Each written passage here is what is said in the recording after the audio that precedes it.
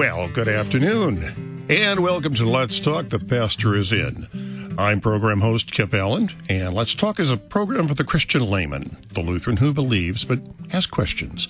In short, the program's designed for someone just like me. There's a lot I don't understand. It's not necessarily things that are soul-shaking, although they can be, but it might just be something that's been on my mind for a while. Now, I find that rather than getting into a deep chapter and verse discussion, sometimes just sitting on the front porch with a pastor and talking is the best way to understanding. That's what this program's about.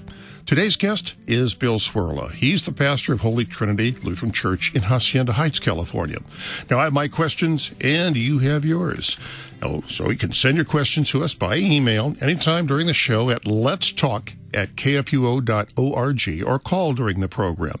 If you're in the St. Louis area, that area code is 314-821-0850. That includes the Metro East area. Or toll free anywhere in North America at 1-800-730-2727. Pastor Cwirla, welcome aboard.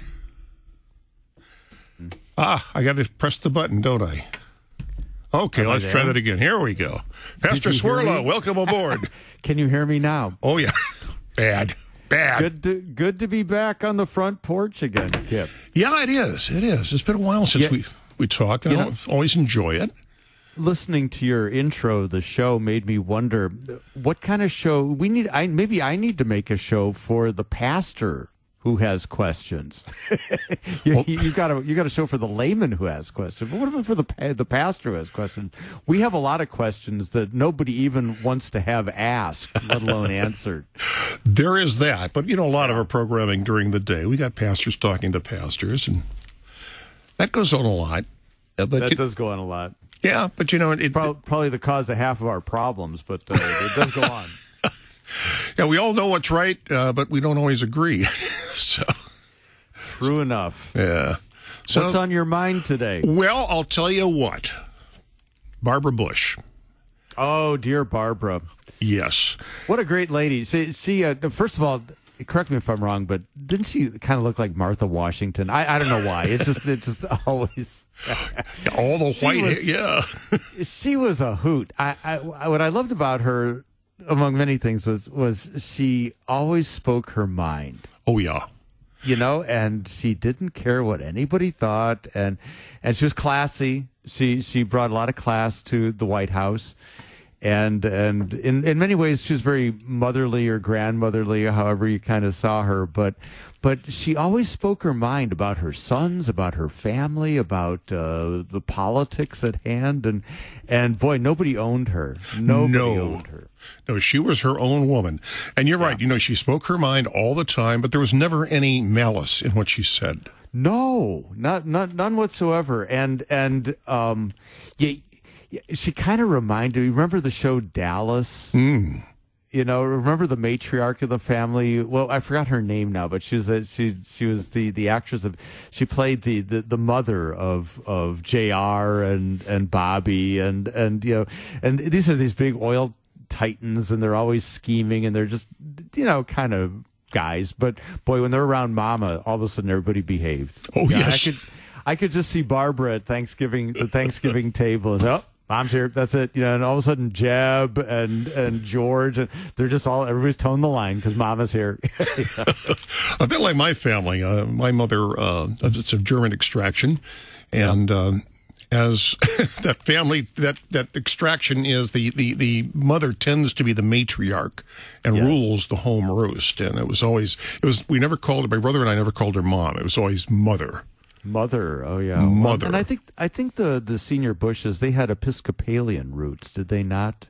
I believe so. Yeah. She was buried out of the Episcopal Church, but I know that when her husband, the elder George Bush, was president, that he would be seen on Sundays at the Episcopal Church, and kind of fairly common to the New England area too, I did recall one time when he was president that he did a very, very good, I thought, very good articulation of the distinction of the temporal ordos in terms of church and state, referring to a military funeral or a loss of life with the military, and he didn't put them in heaven because they were soldiers, but he rightly spoke of their service of country and their gift and their vocation. And I thought, wow, that's really quite remarkable. But he was Episcopalian, and so he would have gotten that. Well, of course, he wasn't Lutheran, unfortunately, but he did have the idea correct about the left-hand kingdom and about the concept of vocation, which I think a lot of churches, a lot of faiths miss. They do, and even, I suppose, the Anglican Church being a sort of a state church or church and state combined, there's a little bit of blending of the two that would make us uncomfortable. But that's George. We're really talking about Barbara, huh? Yeah. Now, Barbara, as we know, she passed on recently. Yes. And she did something that struck home to me, and that was, as her health started to fail, she finally said no more. And she refused any further medical treatment except what they call comfort care. Mm-hmm. And I've been through that with my wife. We had to go through that. And that raised a lot of questions. I mean, I look at, where do we draw the line? Is it refusing to take medical care the same as asking for your death? You know what I'm talking about, Bill? Absolutely.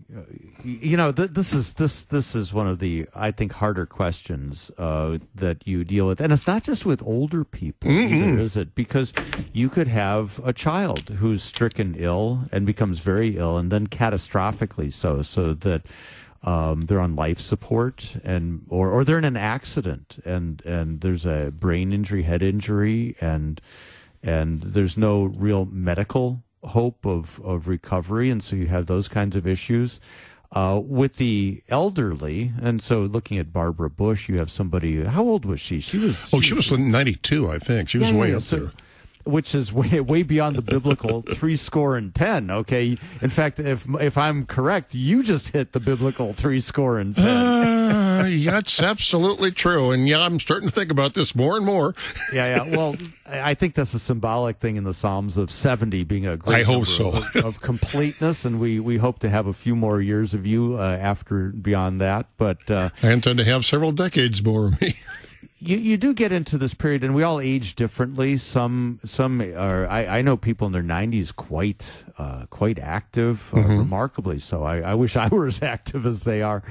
And then there are others that the series of health setbacks eventually begins to take its toll. I think of my own mother-in-law that way, who suffered from a number of chronic problems that eventually they kind of catch up with you in your body. And then the question kind of comes is when the doctors can't fix or at least apply a good patch, what then? What do you do? And in Barbara Bush's case, she said, okay, enough. I'm ready to go. Don't bother trying to keep me alive anymore. Just keep me comfortable. Is this a proper action for a Christian to take? Yeah, and it's a great question. I think pastors hear it all the time when there are people in their congregation want to talk about it or pray about it. And I've talked through it several times, and I've with my own parents. My mom's still alive, but she recites her DNR every time we come over. I have a DNR, I said, that's good. Yeah, we all know that, Mom. We have it memorized at this point. But, and I have kind of a saying that's sort of, it's the heading of the whole discussion is just because you can doesn't necessarily mean you must. So we have a lot of medical tricks in the bag, and more all the time. When the psalmist wrote that 70 is a full life and 80 if we have the strength, he didn't have nearly the tricks that we have today. And pharmaceuticals can pickle you into your 90s, and they're even trying to routinely crack the 100 barrier. I don't know, but here's the question, and the question is do we have to use all these resources available, especially bearing in mind that they are not without their own side effects. Oh, yeah. Their own consequences. I know this from my mother with all the prescription medications she takes. And she's really at the stage in her life, late 80s, where she's actually trying to wean herself of some of these things because she doesn't need them, really. You know, it's like, why do I take a statin for cholesterol? Who cares about my cholesterol at the age of 89? You know, yeah. You care about it at 59, but at 89, what's it going to do? And I think that's the nature of that conversation is, what are you going to do? And just because you can do something doesn't mean that you must do something. And that kind of gets into the biblical framework of the discussion. That's what I'm thinking of, is by not extending our life to the maximum, are we simply following God's original plan, or are we thwarting it because we're not using the tools that we have? Well, if God wanted you to know exactly how long you are to live, and if I take the psalmist seriously, he says that all of our days are numbered before one of them came to be. So I presume that on some hidden place somewhere is stamped our expiration date. But I don't know what it is. And I, quite frankly, don't want to know, because it would really mess up today and tomorrow really badly. So it's good we don't know. It's one of those things like the coming of Christ on the last day, where it's just not given us to know, and really not good to speculate. But I don't think there's a hard line. You talked about where the line is. I don't think there is a line. And that's what makes it so very, I think, difficult and personal. And it really is something that each of us, not only in our own lives, but with the lives of the people we love and that listen to us and seek our advice, that we have to wrestle with prayerfully. The verse that I always use it was a verse that was very, very dear to a friend of mine who died of colon cancer in his early 50s. And, you know, in your early 50s, you throw everything but the kitchen sink at the thing, because you're basically, you're trying to buy 5 to 10 years and see if medicine comes up with another good trick at that point. And the way things go, that kind of works. But at some point, it was clear that we were running out of tricks. The doctor had no more tricks in the bag. But my friend Charlie's favorite verse in all of this was from Philippians. I think it's Philippians 1:21. To live is Christ, and to die is gain. And he loved that, because it was win-win. Whether he lived another 10, 20, 30, 40 years, or whether he died a couple of days later, it was win-win. Yeah. Because to live is Christ and to die is gain. I think that defines the Christian approach to the whole thing. So that we don't actively seek death. Like, I want to die. And, you know, Kip, I want you to just put a pillow over my face and kill me. No. Because you really don't know what sort of turn of events you've got. And it's also a self-oriented decision. And if you want a rule of thumb, it's the other that matters. It's the other, not the self. Mm-hmm. It's your neighbor. Sometimes there's a good reason to keep people alive for, you know, even with heroic measures, so that a son could come back from New York, so that a daughter could be reconciled with a father. You know, there are all kinds of things, but these are very, very personal circumstances. They are, and you know, part of it is, you know, we joked a little bit before the program where I said, you know, nobody's going to get out of this life alive, which isn't strictly true because we know about eternal life, but there might be some on the last day for whom the twinkling of an eye thing. But hey, okay, let's just call it what it is. You may as well be dead at that point, because if we're all changed in the twinkling of an eye, we've just kind of eliminated standing in line. That's all. That's it. But the thing is that it's probably going to happen to all of us. You know, as you pointed, it is going to happen to all of us. And the thing is, you know, so many of us decide that we just don't want to think about it at any stage in our life. You know, I'm 7 years old now. I've thought about it. I've made some preparations, but you know, maybe I should have been doing this before. My closest friend, lifelong friend. I mean, we were like brothers growing up together, and he had a massive stroke about 7 years ago, and went into the hospital and. After a couple of days, I got a call from his son and said, well, his dad's in the hospital and they've done the test and he's brain dead. What should I do? What would he have wanted? He's asking me, you know, what would my friend have wanted the plug pulled? I told him, yeah, he would. And my reasoning on that, over and above what I thought my friend would have wanted, was, I think at that point, even though the body is alive, the soul has departed. Am I wrong in that?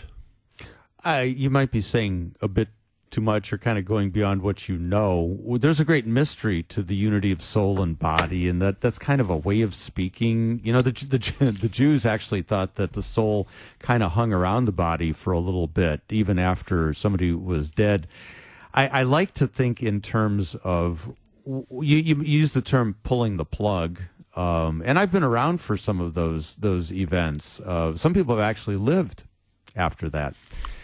These are life support machines, whether they be respirators or other things.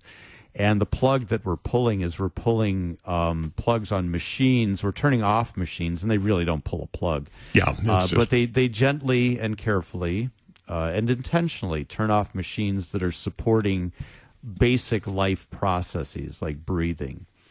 And sometimes people do end up breathing on their own. Sometimes they don't. And, we're seeing that with that case of that baby in England right now. Right.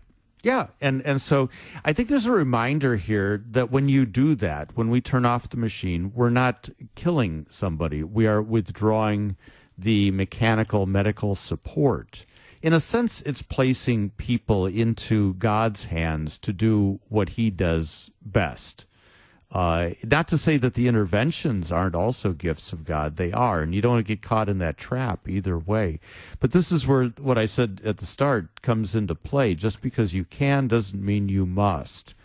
And I'll use that respirator as a good example. So my dad had open heart surgery when he was in his 70s, and he was a little slow coming out of the surgery. And so he was on life support, the same machines plugged in, for 2-3 days. Now, nobody was talking about pulling the plug, because there was every prospect that he was going to get better and emerge from it. But there was concern, and the doctors were concerned. And I remember that hasty flight back home. My mom says, I really think you need to come home, and they're concerned. And so he came home. But eventually, 3 days, 4 days later, they were able to wean him from the respirator, and he went on to live for another 15 years after that procedure. So there, the medical machinery was a great gift. It supported his breathing. It took the pressure off of his pulmonary system, and that's so that he could recover from the surgery. Different scenarios. Somebody's in a car accident, they're massive head trauma, and they're put on life support, and there's no other end to this. See, so what about that? And I've had members of my congregation who've died of chronic lung disease, where eventually they ended up on a respirator they didn't want because somebody didn't read the DNR. And then once you're on, then you got a real issue. You got a totally different issue with the doctors. It's a completely different conversation than he doesn't want to be put on the machine to we need to turn the machine off. Totally different conversation at that point. Oh, yeah. Now, I had... I mentioned that I went through this with my late wife. She had the same thing Barbara Bush had, COPD. But she wanted all the heroic measures to stay. And, we went through the phases. That's what they call palliative care, which you go into when the doctors will no longer be treating the disease. I said the disease can't be defeated at this point. So what they do is just treat the symptoms. But death is not imminent. And then when the doctors feel that it's like 6 months off, then they go into what's called hospice care. And this is, again, treating the symptoms, but it's much more aggressive. Not even really treating the symptoms. It's just treating the pain, making sure it gets better, and making sure that the person is comfortable. And we had a point where when we were in the hospice situation, and my wife had gone into the hospital for a relatively routine procedure, as much as you can get in that particular situation. And she just went sour quick. Mm. And the doctor came to me and said, what's your choice? We can let her go on her own, or we can treat her. And I got to tell you, Bill, that was one of the hardest decisions I ever had to make in my life. Absolutely. And it's kind of, it's like every medical procedure, every drug has its side effects, every procedure has its other side. Oh, yeah, and they do. The other side is this choice. There was a time and a place, put yourself in the shoes of St. Paul, first century Roman society. They didn't have those choices because they didn't have those machines. That choice wasn't given them. So in some senses, it was easier because the intervention was less. The intervention possibilities were fewer. But today we have a lot of things, and they can do a lot of good, but they can also create a lot of, I think, moral confusion, anxiety, and it's hard. You have the sense of their life is in your hands, and you're deciding whether they live or die, which is not really true, but it's true in the sense of you're deciding whether to continue to intervene medically or not. Well, that's what had happened here in this case, was where, if they were to treat what had made her go sour, she would live, even though she was still in hospice. And my choice was just to let her go, or to bring her back. But she had said specifically she did not do a DNR. She said specifically she wanted to hang on as long as possible. Yeah. So I told them to treat her. And that's what she wanted, and you honored her wishes. And I think there's a paradox in the Christian life of, on the one hand, we fully embrace life from its very beginning at conception. We fully embrace life as a sacred gift of God and entirely in God's hands. He knit us together in our mother's wombs, and he'll close our eyes on the last day of our life, and he'll raise us from the dead to eternal life in Christ on the last day. This is our hope. At the same token, we where death is the inevitable fact of our being born of Adam, all children of Adam are going to die. We don't necessarily run from death as though we're afraid. The Good Shepherd has gone ahead of us through the dark valley of the shadow of death, and we follow him. And we follow him precisely through death and resurrection. There's a confidence.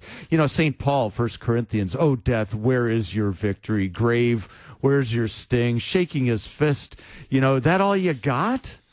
That it? You kill me? That's all you got? And see, that's the kind of the Christian confidence. So we don't go running to our death. I kind of view it the same as martyrdom. You didn't volunteer to be a martyr. Oh, pick me. Although some started doing that, so they had to stop honoring the martyrs because, no, don't do that. We're not going to honor you if you volunteer, okay? Yeah, that's it. and even St. Paul, he saves his own skin by being lowered over the city wall in a basket, or by appealing to Caesar for protective custody so he doesn't get pulled to pieces in Jerusalem. So he saves his own neck when he can. But then in 2 Timothy, he knows he's not getting out of here alive. And he's confident. I've run the race. There's a crown waiting for me on the day of the Lord's appearing. He's fine with that. And so where death where it's inevitable and the medicine men have run out of tricks, or you've just run out of steam, there's nothing unchristian about saying, "Come, Lord Jesus, Lord, let at last thine angels come to Abram's bosom, bear me home." So it's a both and I think we're going to get caught either way. If you go like pursuing death, like this is the way, then you're rejecting life as the sacred gift of God. But if you cling to this life, as though that's all there is, then you're denying the gift of eternal life that God has given for you through your death and resurrection, because you don't get a ticket around it. No, you don't. And again, in my own personal experience here, back in, 2004, I guess it was, I had a heart attack. It was not a good one. And I'm in the intensive care. And Bill, it was one of the most peaceful moments of my life. It was that, I had nothing to worry about from this point. I didn't have to worry about paying the bills. I didn't have to worry about going to work in the morning. You got nothing to lose. I got nothing to lose and everything to gain. It's I'm either going to live or I'm going to die. It's completely out of my hands. I'm either going to get up in the morning, I'm going to go home eventually, or I'm going to go to heaven. Hey, it's cool. Of course, that may have been the drugs talking, but yeah, there's always that factor. But yeah, as Christians, we're both dead and alive at the same time. Oh, anyway. yeah. That God, by His Word in baptism, has declared us dead to sin. The old Adam has been declared dead. God has signed off on the death certificate, even though we're still alive yet. So He's got it signed off in advance. But He's also signed our birth certificate, and we're born as new men and women, as the new person in Christ, so that Paul can say that if anyone is in Christ, he is already a new creation. The old has passed away and the new has come. Well, we have a tradition at my church, at my congregation, is at the end of the service when we give the announcements, we not only announce all the parishioners' birthdays, but what they call the rebirth as well, which is their baptism day. Yeah, we're doubly born, and that second birth is that's the eternal one. That's the one that holds for keeps. The first one it's got an expiration date on that first one, the one we don't know, And trust me, when you get older, some of the body parts start wearing out. The warranties expire. No secret there. There are a couple of places I quoted from Philippians 1:21. That's a good one. But 2 Corinthians 5, I actually have it open in front of me, so I don't paraphrase it. But St. Paul talks about life in this body as basically being life in a tent, not a permanent dwelling, but a tent, kind of like Israel on the hillsides in their huts. They're wanderers. But he talks about you're not really at home, and his desire is to be at home with the Lord. This is our yearning. This is why nostalgia plays such a big role in our lives. We yearn for home and that safe place, that place where we're safe and secure. So from 2 Corinthians 5, he says, we are always of good courage. We know that while we are at home in the body, we are away from the Lord. Not to say that the Lord isn't with us, but we're not in His face-to-face presence in that way. For we walk by faith and not by sight. Yes, we are of good courage, and we would rather, get this now, we would rather be away from the body and at home with the Lord. Oh, yeah. See, so actually, to live as Christ, to die as gain. We'd rather be away from the body and home with the Lord. So, whether we are at home or away, we make it our aim to please Him. And then he goes on to talk about the judgment and that. But the idea here is that this temporal life is what it is, a temporal life. And we actually need new bodies for eternity. Paul talks in 1 Corinthians about the resurrection body as being not a physical body, but a spiritual body. And that doesn't mean not a body. It's this funny phrase, spiritual body. But it means a body that's fit for eternal life, a body that's fit for this existence before God.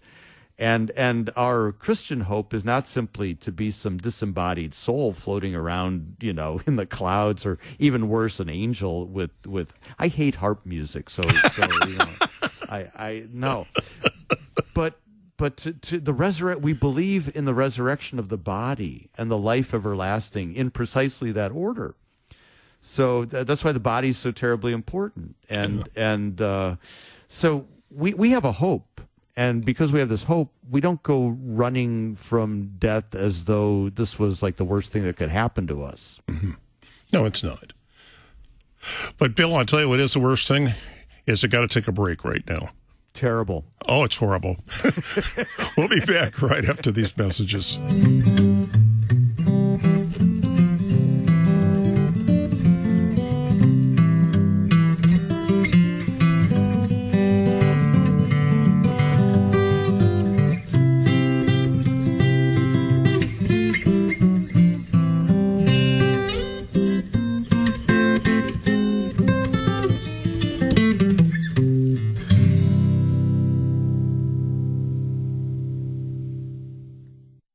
Three things make a believer: oratio, meditatio, tentatio.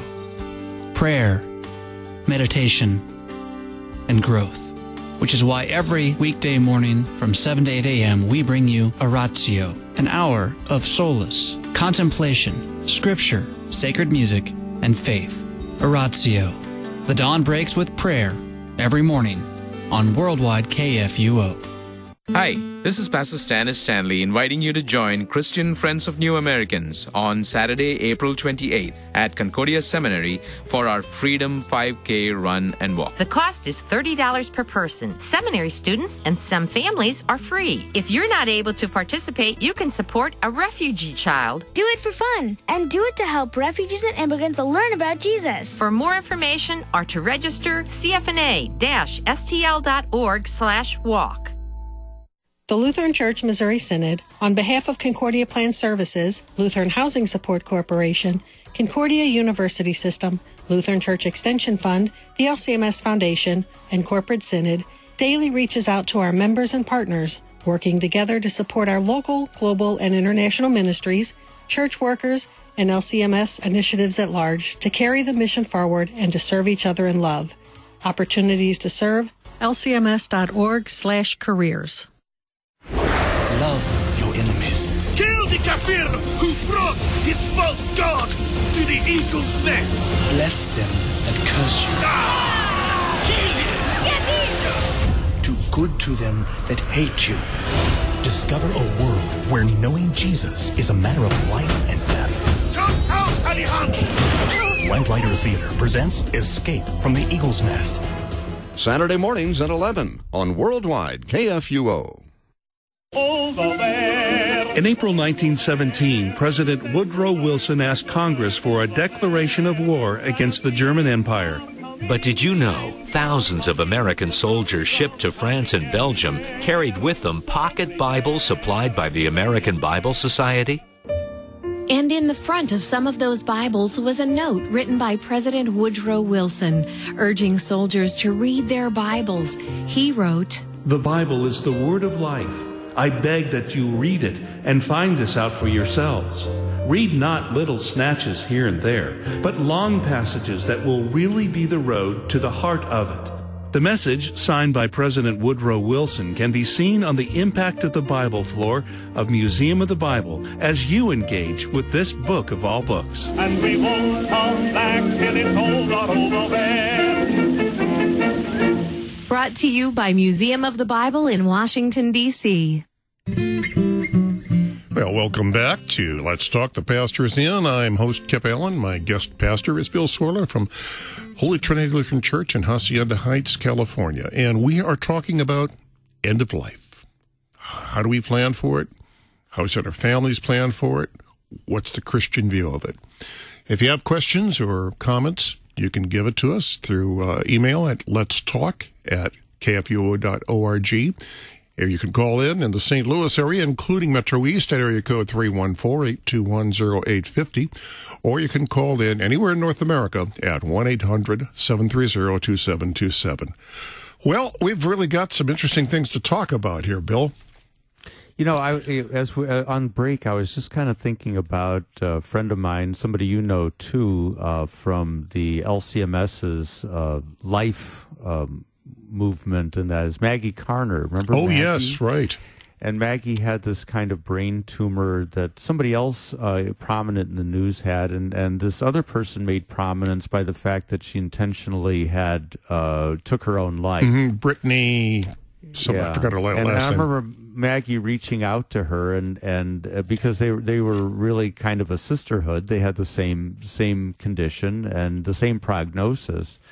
And Maggie pursued both medical treatment to cure or to bang back this disease, and yet at the same time she did it in the full confidence of the resurrection of the body and the life everlasting that was hers in Christ. And I think she exemplified that twofold approach that a Christian does. We don't turn away God's gift of medicine on the one hand, but on the other hand, we don't run away from death as though that was the last thing to be said about us, because Christ has conquered death. And I think she exemplified that beautifully, both in her life and in her death. Mm-hmm, she did. And something that she really highlighted is that death isn't private.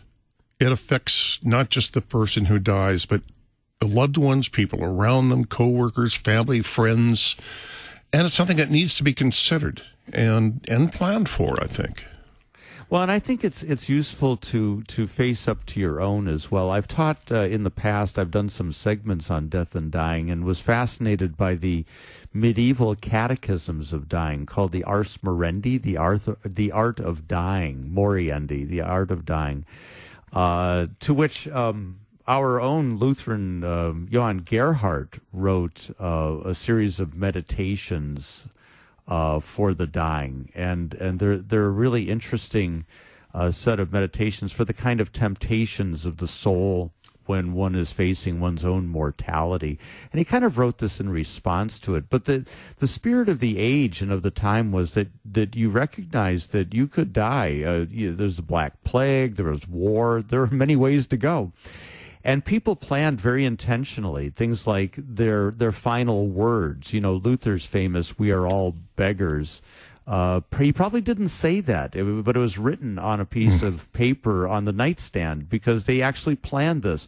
What would be my words that I want to be remembered by? They chose Bible passages to have them inscribed on their coffins. And they were very intentional about that, too. Some people think that Brahms' Requiem Mass is actually a compilation of common funeral Bible passages that people would choose for that purpose. My point is they were very intentional about planning for their dying. Sometimes, actually, I've written a couple of stories on this where if you go through certain old cemeteries, look at the tombstones, and you'll see that there's something written on it over and above the date of death and what have you. This says something about this person. It's their last comment to the living.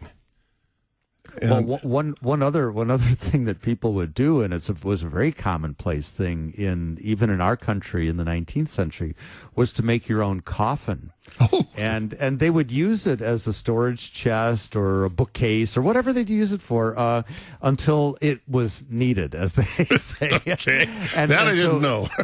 now, and some of the monks actually slept in their coffins, which is kind of an interesting take on if I die before I wake, then I'm already packaged, and ready to go. But and I've done a bit of, as a woodworker, I've built a couple of coffins. One for I can think of better hobbies to have, Bill. They're actually fun to build. One for a friend, one for my mother-in-law, actually. And all I can say is that when you do build a coffin in your garage, it's best to tell the neighbors in advance because should something happen, it doesn't look good. It just doesn't look good. It was kind of a feature attraction to the neighborhood kids because I used to have these young boys. They're strutting around the street, and they used to come by the garage all the time because I had a lot of noise and sawdust happening. And I said, "What are you doing?" "What are you building?" I said, "A coffin." And the kid goes, "Like for a body?" I said, "Yeah." And then it was almost done. And so I opened the lid. I said, "Want to try it out?" And the kid runs out of the garage. It was just so fun. But there's an intentionality that I think we're lacking today. Well, people don't they don't want to talk about a will. They don't want to talk about these directives, these medical directives, and there's so many options available to you. They don't want to plan their funerals. And you know what happens is it ends up in the hands of your relatives, your kids, and your it's a spouse. Burden. It's a huge burden. Oh, it is an emotional train wreck. And I thank my mom constantly. She's got it all laid out as best one could, as only a German mother could do. Oh, yeah. But it's all laid out. So, when that moment comes with her, she has basically, to the best of her powers and abilities, she's basically got everything down so that we basically can say, this is what Mom wants, and this is what she's arranged. Yeah. And I'm very thankful for that. Well, when my mother passed away, it was the same thing. My brother and I had to go out and take care of things. They were living in Florida at the time. But Mother had little tags on everything in the apartment. This goes to my sister Carla. This goes to my... It was everything. I mean, Even if Carla doesn't want it, she's getting it, baby. Right. Yeah. But that, as you pointed out, that's what a German mother does. Well, my mom's busy just kind of getting rid of excess stuff. You know, my dad died 4 years ago, and she's really only now adjusting to life by herself. She still talks about that. And she's come to the realization that grief is not a passing thing. One always lives grieving the death of those we love. But like St. Paul says, we grieve with hope. But grief never goes away because love never goes away. So let's get over that notion. You know, I mean, you adjust. You're alive. You move on. But you never get over a person you love. That's ridiculous. No, you don't. But you should make it easier as you can, make it as easy as you can with your family and your loved ones. You need to sit down and talk about it. And there are social workers, there are resources that are available for this type of discussion. I'm sure that the LCMS has some as well. They do. And there's actually, I think CTCR put a really good thing on end-of-life decisions. There are a couple. I think you can find it at the lcms.org website. And those are handy. They give a framework, a guideline, a set of guidelines, things to think about before you need to think about them. Yeah. I mean, like, do you have a DNR? Do not resuscitate? Do you have and plan your funeral with your pastor? Yeah. And one of the best funeral planning things is don't plan a funeral. It's not a special event for you. You use the agenda book, you use the ritual that our church has, and maybe just remind him of what a couple of your favorite hymns are. And that's all he needs. And then it's not in the hands of people who don't know what they're doing. Well, I've already made arrangements on mine. My body is being willed for various uses. I figure once I don't need any more, maybe it can be used to help other people. You're going to spare parts. I'm going to spare parts. And after they have, I'm a donor. It's on my driver's license. Yeah. Although I'm getting to the age where I'm not sure anybody wants the parts any longer. Well, what they're going to do is they're going to take what's left over, and supposedly they're going to cremate it. And I put my nephew down as the recipient of my ashes. The thing is that he and I are both beer brewers. And whenever I go and visit the family out in New Mexico, there's this little bar you go to. It's where they do wonderful home brews. It's really kind of a laid-back place up in the upper desert. A place called the Lazy Lizard. And so I told him I want him to... The Lazy Lizard. And I told him I want him to have my ashes in an urn and put it there and make sure that the bar will put it there. That way I can continue to have drinks with them, even though I'm sort of not dead, sort of not alive. And I told should we unpack the bad theology of what you're articulating here? Save that for another time, Kip. Well, I think the theology, yeah. No, I understand. I think the floorboards of this porch might collapse under the weight of that conversation. Let me just say, I do want to say one point to this, because I know people are listening in, okay? So I feel a duty, an obligation. I don't want to unpack, this is not this show's point about cremation and all of that stuff, but I do think location is vitally, vitally important. In the sense that we occupied time and space in this life. We left footprints upon this earth.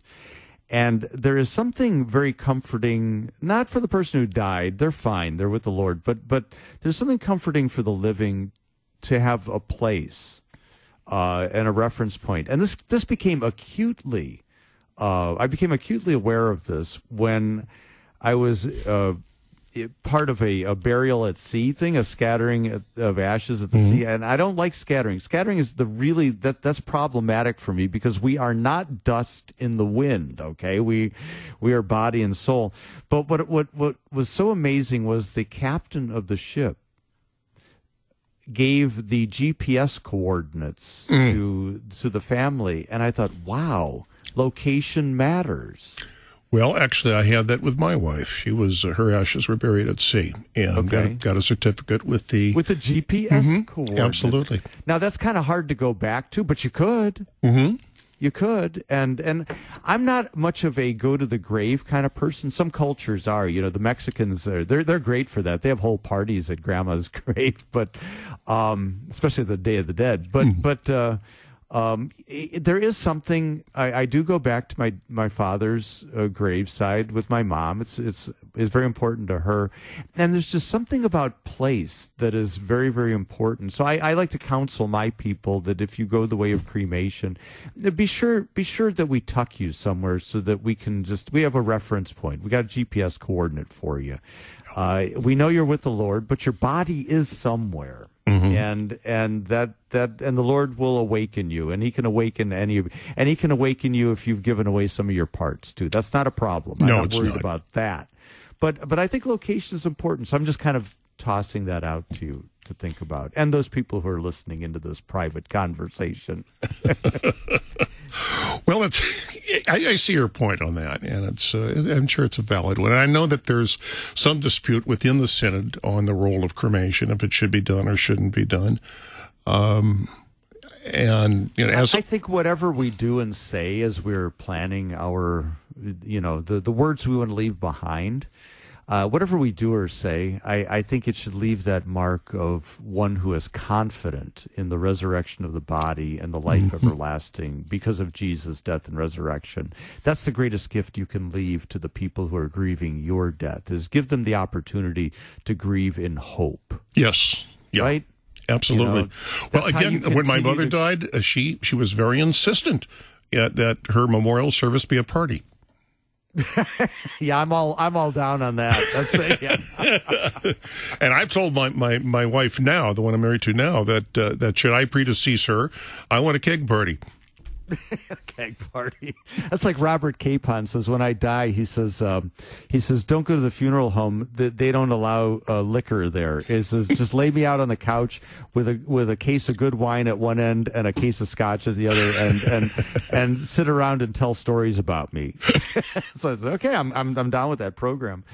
The Barbara Bush thing does bring up another thing that I think we should just mention. Yeah. And as part of your experience too, and mine. Is the care, the palliative yes provides, and that is increasingly becoming part of the hospital's overall care.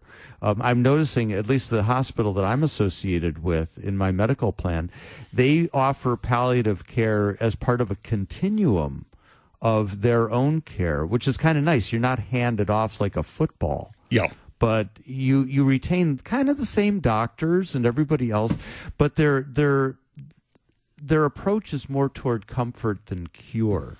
And I appreciate that. I think that's really, really good. And I think personally, pastorally, I think people wait too long on that.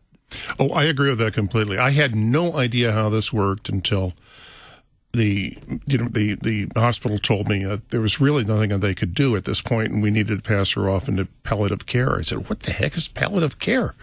I had no idea what it was. You don't even know the term. No, I didn't.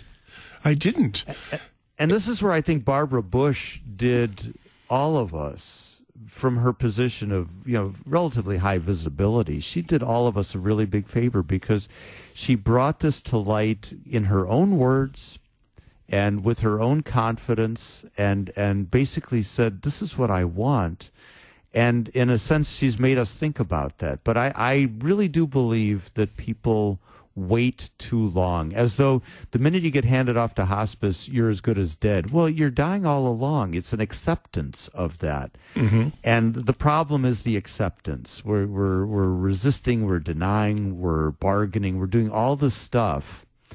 And we haven't come to that, what I would call a Christian acceptance. Yeah. Well, Billy, you and I are dying right now. I mean, it's shit. And I'm feeling it. Yeah.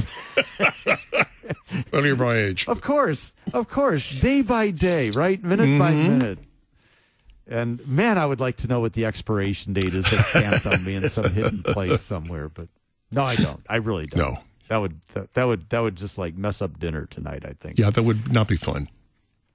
But the Lord is good and He's gracious, and He works good even in death. He's made death the gateway to eternal life. There are like two passages in the Bible that just freak me out.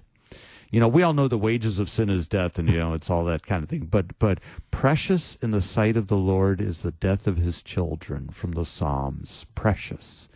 And from the Revelation, blessed are they who die in the Lord. Blessed. So this is a different thing, thanks to Jesus.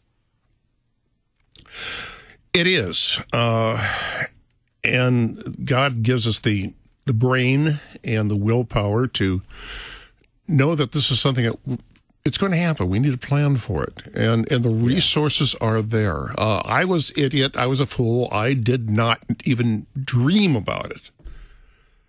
Boy, I'm not going to put my family through that ever. Yeah. And that's a great gift that you leave to those who love you, is that is a clear, a confident witness in life, in death, so that Paul says, whether I live or whether I die, Christ is glorified. What a great, we worry about legacy. We talk about legacy. There's your legacy right there. Yeah. Well, I sometimes say, only half jokingly, I'm not afraid of death, but I am afraid of dying. It is a nasty process. It is. It hurts. I totally agree. But that's what palliative and hospice care is about, is it doesn't have to hurt. It doesn't have to be that frightening. It can be very comforting. And I think sometimes people, and good Christian people, sometimes think that that's a false comfort, like you should suffer. How is that? I don't know, but I think it's this idea that the death is the wages of sin, and therefore, being sinners, we need to feel the full brunt of that. And the thing is, they're imposing that on other people. Oh yeah, not themselves. This is an expectation that I'm laying on somebody else. That if they were a real Christian, of course, they wouldn't need painkillers. They just take it like a Christian. And I think there's a lot of misreading about what's going on, say, with Jesus on the cross. And then again, always remember, you are not Jesus on the cross. He's bearing you. You're not imitating him. So that's not the way that works anyway. No, it's not. And, I don't see anything in the Bible that I have read that says that it's wrong to avoid pain or to alleviate suffering. Quite the opposite. Well, and this is that whole realm of medical science too, which sometimes creates ethical questions. It should. These are questions of ethics, and ethics don't exactly have black and white answers to them. But painkillers are good. Painkillers, I'll tell you, post-surgery, you're thankful for that. Mm-hmm. A life addicted to painkillers, not good. No. And so there's the thing itself is good, because everything in the created order is good. We know that from the Bible, but not all of it is good for you under all circumstances. No, but for example, as we pointed out, hospice is when death is over the horizon. And one of the things they will do in hospice is they'll be much more aggressive in trying to fight pain. And at that point, they're not going to worry about whether or not you're going to get addicted to morphine. Yeah, I love that. Be careful. That's an addictive substance. Yeah. This person is dying. Okay, I don't think addiction is really on the table here. And should the Lord cause a remarkable 180-degree turnabout, we'll get them off. We'll get them off the painkillers. Okay? Yeah. Yeah, but that's one of the things. Yeah, I've heard people say, "Well, actually, my wife did that." Well, I'm going to take morphine. That's might addict me. Well, yeah. All right. I'll take addiction for 200, Bob. That's yeah, right. What's behind door number 3? Yeah, I would like, if it's given me, I would like to be lucid enough to be able to communicate with my loved ones and pray with them and sing hymns. And if the pain that I experience is so excruciating that I can't even think straight, then the painkiller is really a gift, isn't it? Yeah, that's true. That's very true. And it's a gift. It really is. And I think it's to refuse it in a situation like that is almost insulting to God. He doesn't want you to go through that kind of agony. That's why Jesus was here. Yeah, and he did go through that kind of agony for us and for our salvation, and that's our confidence. That's that's why we can talk the way we do about this topic. Mm. Well, Bill, we're in our last minute. Do you have any final thoughts here? I think we had a lot of final thoughts on that one. Yeah, speaking of the topic, yeah, right. But it as you said so well, none of us gets out of this alive. And thanks be to Christ, who has risen from the dead and has conquered death by his dying, and has opened the door to everlasting life to all who believe in him, that we have this hope. And it's not a hope simply for ourselves, but a hope for our loved ones who have died in the Lord ahead of us, that we can still grieve their absence in this life, and yet with hope look for that great and glorious reunion in the resurrection on the last day. So it's not the last word, it's the second to last word. Life is the last word. Absolutely. Thank you for those words, Bill. You've been listening to Let's Talk. The pastor is in, and today's guest was Bill Cwirla, Holy Trinity Lutheran Church in Hacienda Heights. And every Friday, I sit down with the pastor for a friendly little chat. I want to give a special thanks to Pastor Emeritus Fritz Bowie for letting us use his recording of All Glory, Laud, and Honor as the theme song for Let's Talk. The pastor is in. Pastor Bowie's music and books are available at Amazon.com. I'm host Kip Allen, wishing you God's blessing. A weekly chance to chat with the pastor. Your support is vital for this program to continue. To learn about giving opportunities, call Mary at 314-996-1518. You can make a gift safe, secure, and easily online at kfuo.org. Thank you for listening and supporting. The Pastor is in on Worldwide KFUO.